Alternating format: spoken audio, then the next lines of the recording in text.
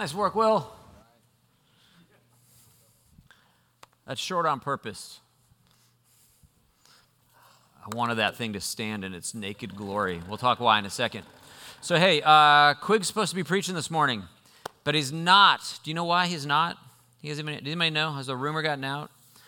Quig and a handful of others, Bob Williams has been really instrumental, have been working really hard, moving heaven and earth so that Archbishop Benjamin Kwashi can come join us here in the United States for surgery. He has colorectal cancer, which is no joke, and it's a lot better to have that treated in the United States. And so a bunch of folks have worked really hard to make arrangements for him to get that surgery here on the super cheap. It's been an amazingly generous provision. Bob Williams worked really hard for it. And Ben was supposed to come, I think, 3 days ago. And his flight got delayed, and then it got delayed, and then it got delayed. And now he's due to arrive and land, I think this morning at 11:40. So he should be about to touch down. And it just really seemed a pretty good idea for Quig to go and to greet him at the airport and to welcome him in. He and his wife will be staying with Quig and Annette for the next, I think, about a month while he prepares and then recuperates from the surgery. So Quig sends his greetings, would love to be here with us. But he is on a very, really holy errand. And we're excited, not only that that Archbishop Kwashi is able to come, but that so many have kind of pulled together to provide for him what I really think would probably be a terminal diagnosis if he wasn't able to come and get treatment here. So we're excited for that, and it gives me the opportunity to be in the Scriptures with you, and I'm a sucker for that. I'll do that anytime. So let's do this as I get to the right place in my notes. Boom. Okay, so here's a question. When do you guys think Jesus is coming back? True question, honest answer. What do you think? When is he coming back? At the right time. Okay, this is good. Good. Any other takes? Yeah, John. When the Father's ready. Nice. The right time when the Father's ready.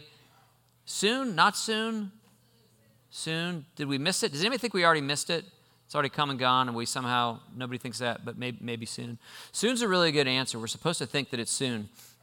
All throughout the church, there's this constant language throughout the New Testament, throughout the church history. Maranatha, which means come soon, Lord Jesus. We want you to come. How do you know? Are there indicators? Do you think, have you guys ever been taught or trained in hey, here's, Jesus talks about when the fig tree starts to blossom or something, the time is near.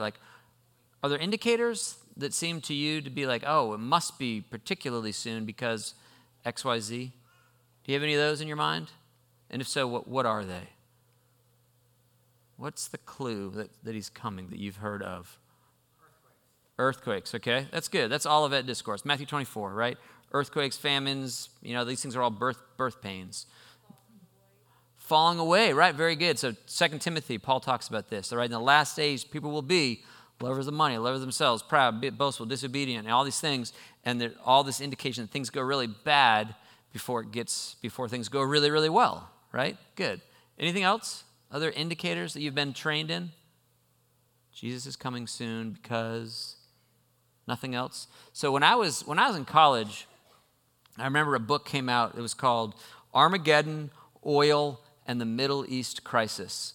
And at that time, so I graduated from college in 92. Around that time, I think it was pretty obvious to most people, to a lot of people at least, that Saddam Hussein was the Antichrist. Do you remember this phase? Do you remember this? And it's Saddam Hussein, this is bad news. And pretty much all the chaos, all the just distress in the Middle East was an indicator that Jesus is coming back really soon. There's another book that was written that didn't focus so much on Saddam Hussein, not these enemies, but rather on geopolitical developments in Israel and religious developments within Israel. There was a book that came out, it was about a decade ago or so, called The New Temple and the Second Coming. And their little leaf, whatever you call it, inside of the book, it said this: the evidence is breathtaking. Jewish authorities are preparing to rebuild the temple in Jerusalem. Quietly, they have recovered lost artifacts from the ancient temple and have recreated sacred worship vessels. The new Sanhedrin, now reconvened in Israel, is training Levite priests to reinstitute animal sacrifices. These remarkable developments have far-reaching prophetic significance. And the whole idea here, from that perspective, is that it's all about the temple. Once the temple gets rebuilt, it's go time. And Jesus is going to be coming back. To which I would say, awesome. That would be great. Happy to have that happen. But I mentioned these couple of instances to point out that people are often looking for some indicator, some clue, some kind of like, like you're watching a YouTube video, some progress bar that says like, okay, it's close, it's near, and Jesus is about to come back. But in my reading of Scripture, most of that's total nonsense, okay? I don't think we get those particular kinds of clues. Rather, I think there is one clear, unmistakable indicator, one sign that tells us that Jesus' return is close. And it's relevant to our series on the kingdom of heaven, which is why I bring it up, okay? Do you know what it is? What is the biblical indicator that the return of Christ is near? That's it, that all the nations will be told the world. We just heard it, right? It's from Will. Matthew 24, not originally, but Matthew 24:14. This gospel of the kingdom, right? The gospel of the kingdom is what we're talking about. This gospel of the kingdom will be preached in the whole world as a testimony to all nations, and then the end will come. This gospel of the kingdom will be preached in the whole world as a testimony to all nations, and then the end will come. Which is to say that before the end can come, i.e. before Jesus returns, we're going to finish the Great Commission. The great task that we're about, the great task that Alpha is all about, is going to be accomplished. So Matthew 28, Jesus gives what we call the Great Commission. So it's a very kitschy little phrase, the Great Commission. All that means is there's a mission, or a co-mission, if you will, and it's the big one. It is the direction. It's the prime directive. It's our functional mandate. It is our marching orders. And it goes like this. Jesus says, all authority on heaven and earth has been given to me. Okay, go back a few weeks. Jesus became king on the cross. That's what he's saying. I have been given all authority. I took the lowest place. I was given the highest place. I am king. And here's what I want you to do. All authority has been given to me. Therefore, get at it. Go. Make disciples of all nations, baptizing them in the name of the Father, the Son, and the Holy Spirit. Because what we're about is drawing people into a union with him, teaching them to obey all that I've commanded you. For I am King, Lord, Kyrios.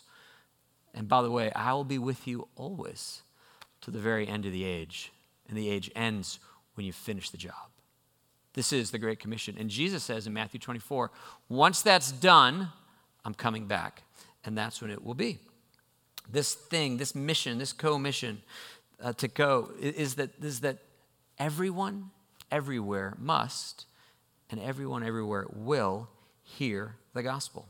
Doesn't mean that everyone's going to believe the gospel, but it does mean that everywhere the gospel goes, some will believe it. And you guys, that is not presently our condition. It's not even the condition in Roanoke, right? There are countless people throughout the world that have never heard the gospel, that don't know of his grace, that don't know of his love. We often will talk about, there's a particular part of the world where the greatest proportion of the, what we call unreached people live. We call it the 1040 window. If you were to look at a map, the 1040 window, is that a familiar phrase? Do you know the phrase 1040 window? Smattering of you? It means, what does it mean? What is 1040? What are those numbers reference to? Yeah, this. What is this, the international symbol for? The latitude. So 10 degrees north latitude, up to 40 degrees north latitude in this particular band. And if you looked at a map, you'd see it's basically like Southeast Asia across through India, North Africa, and the Middle East. That band right there, the 1040 window, is where the majority of people that have never heard the gospel live. And like in appallingly large numbers, people that have no hope of hearing the gospel because there's nobody anywhere near them that knows Christ that could speak to them of that, okay? That's the 1040 window. But you guys, you don't even need to go to the 1040 window to meet people who don't understand the gospel. We have it right here. There are countless people in our neighborhoods, where you work, among your friends, who have never genuinely heard the gospel. They may think they have. They may have heard some caricature. They may have rejected some caricature. But there are millions upon millions who don't know. They really don't. That no one that they trust has ever taken the time to explain it to them. No one that they trust has ever invited them into a community where the gospel is alive. Nobody they trust has ever really said, hey, you know what? I'm going to church on Sunday. I'd love you to come. Would you be willing to visit with me? I'd love you to meet some of my friends. No one they trust has ever said, hey, we're running these alpha classes. They're amazing. Great chance to get your questions answered. Would you like to come? Many that have never been invited to a church service whether it meets Sunday mornings or Sunday nights at 7 p.m. downtown Roanoke. Hint, hint. You guys, Jesus isn't coming back until everybody hears, until we finish the task. And that has weighed upon me ever since I was a college student. Before I was a college student, I don't think I cared about it, but I also didn't care about much at all before I was a college student. But that's when I was at JMU is when I began to come alive to Jesus. And I began to realize so many different things, including this dawning understanding that everybody else also needed what I was just beginning to really discover.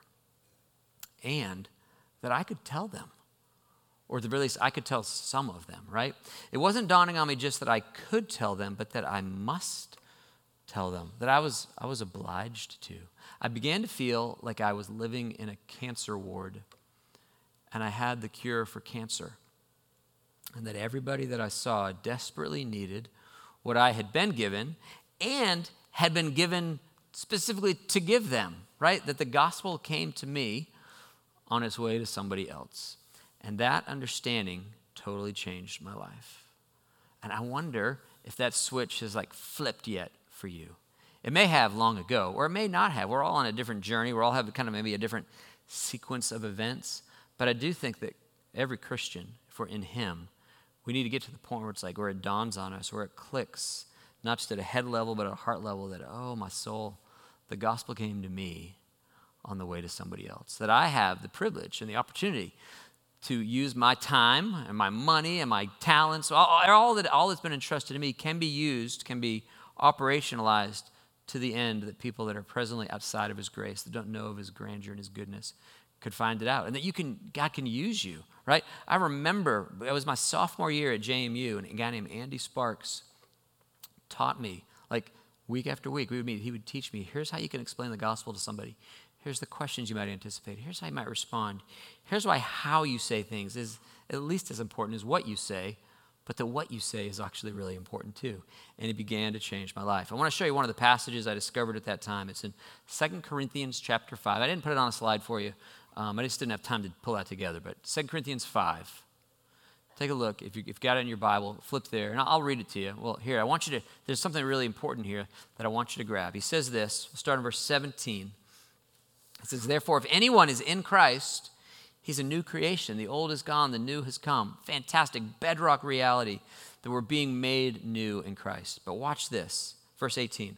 All this is from God who, and then he's going to mention two things that happen for Christians. Number one, all this is from God who, number one, reconciled us to himself through Christ, and number two, gave us the ministry of reconciliation. So when you became a Christian, you got a two-gift box. There's two things you get. Number one, you're reconciled. You are reconciled to him. That enmity that exists between you and he, that's over. That's done. You're no longer at enmity with him. There's intimacy and relationship and warmth and a place for you. And number two, same time, same thing. You get this, they come together. It's a package deal. You're given the ministry of reconciliation. Okay, well, what is that? That's not quite as obvious. My Bible has a colon right there. Do you have a colon right after verse 18? He's reconciled us, and he gave us the ministry of reconciliation. What that colon means, that he's not about to repeat himself, although it looks like it. He's about to explain himself. So we get two things. We're reconciled, and we get the ministry of reconciliation. But what is the ministry of reconciliation? Well, it's verse 19. That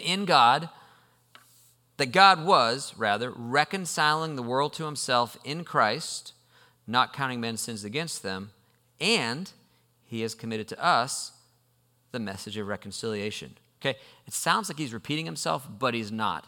What he's saying is, here's how it works. When you come to Christ, you get two things. Number one, you're reconciled, and number two, you become a reconciler. Well, what do you mean by reconciler? Well, you go to somebody else and you give them a two-gift box that they can be reconciled, and they become a reconciler. And what does a reconciler do? Well, he goes to somebody else and says, you can be reconciled and become a reconciler. So he's setting up this chain of events. He's not just saying you get this, but necessarily, if you receive the gospel, you become a communicator of the gospel. And when you communicate the gospel, you're telling the next person that they can have Christ and become a communicator of him. And so there's this chain, this unbroken chain that runs through the centuries from Paul, who was reconciled and therefore was given the ministry of reconciliation, and he shared the gospel with somebody who understood it and shared it with somebody who understood it, who shared it with somebody until Jason Booker heard the gospel, right? The gospel came to you not just on the way to somebody else, but through countless others that were faithful in their time to hear it, to receive it, to internalize it, to own it, and then to know intuitively, and this is not meant to end with me. The chain will not stop here, but God will use me just to draw somebody else into a relationship with him through his grace. It's a 2-gift box, and that totally blew up my life. It changed my career plans. It rearranged how I spent my money. It rearranged how I prioritized my time, and it gave order and focus to what my 70 or 80 years are supposed to be about. This is the switch that has to flip in the head of a Christian. Now, he may call you into or he has, no doubt, called you into different particularizations of how you spend your time and your money and your time. God's got all kinds of missions, all kinds of specific things, but they're going to converge under this. This is binding on us, and what a privilege that it is.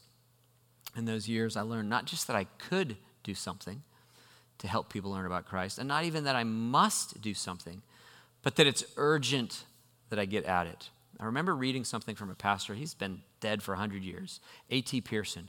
But he said something that stuck in my mind and that I've never been able to get out. Here's what he said. He said, and this thought should never be forgotten, that all that human agency can do for this generation of unbelievers must be done by the Christians of today.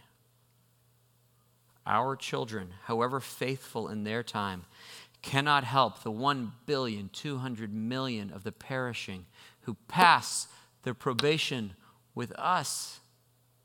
Going to India and China, they will only tread the graves of those who have perished through our neglect.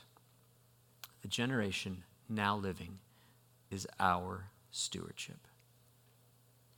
You guys, someday, someone just might share the gospel with your neighbors, children, or grandchildren, with your coworkers, grandchildren, or great-grandchildren. Our great-great-great-grandchildren might fulfill the Great Commission, and that would be wonderful. But what good will it do the people that are alive right now, but apart from Christ? Those to whom God has entrusted those to whom that God has entrusted to us to communicate the gospel. Because the gospel is only good news if it gets there in time. And the people living in Roanoke right now are on us. Your coworkers, your neighbors, your friends. You're not friends. The people you really don't like that much, because we're called even to love our enemies. Because they are the reason that we're launching CHS downtown.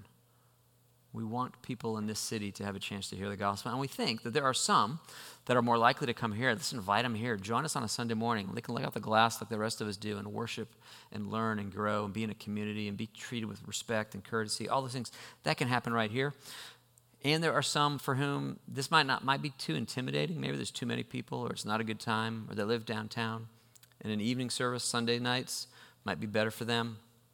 Wherever they are, whichever time, we don't really care. Bring them to either, bring them to both. But I don't know them.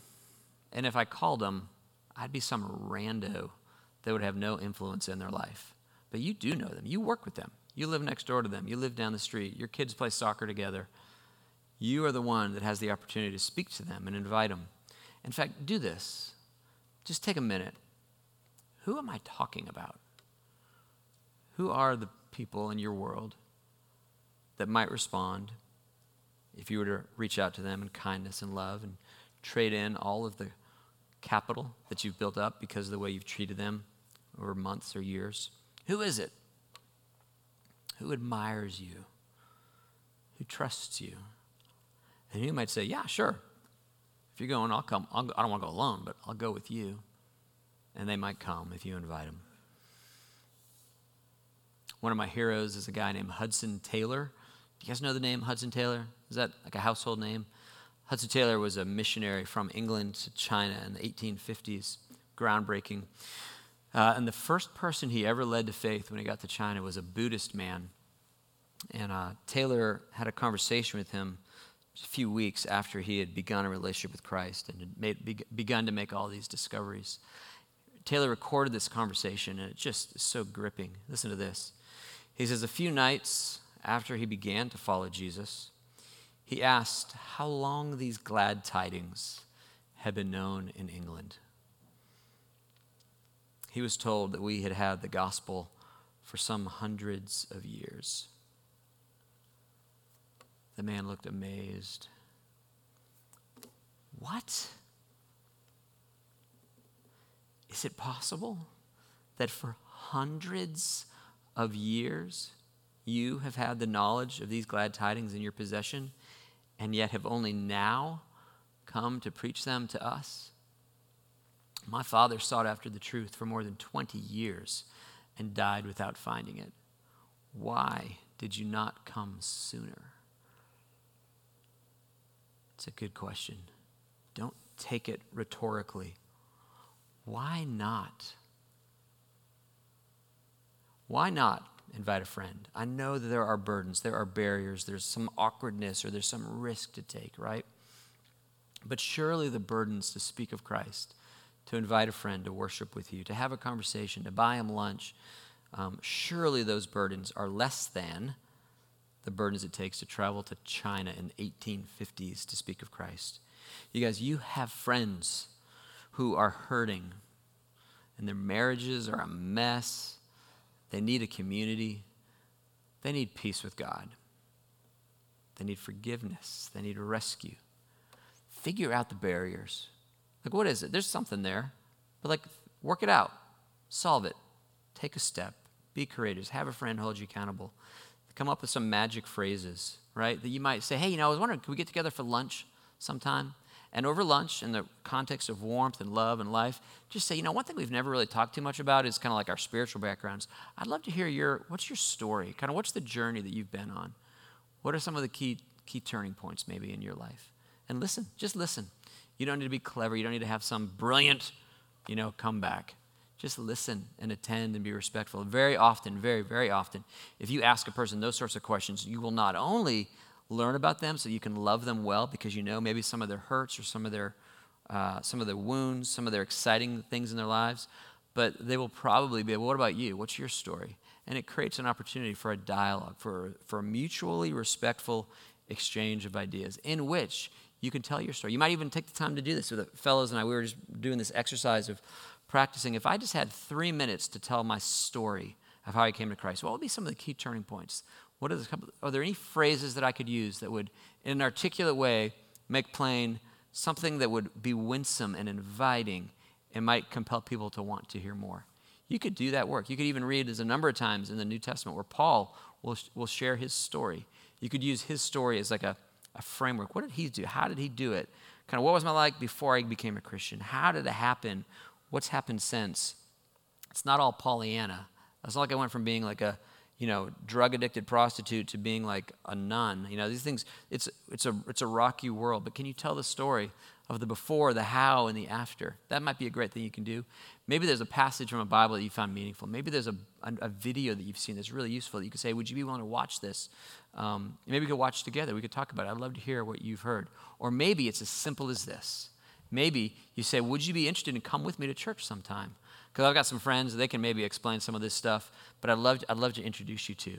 Maybe you introduce them to other believing friends, because the more Christians that a non-Christian knows, the better.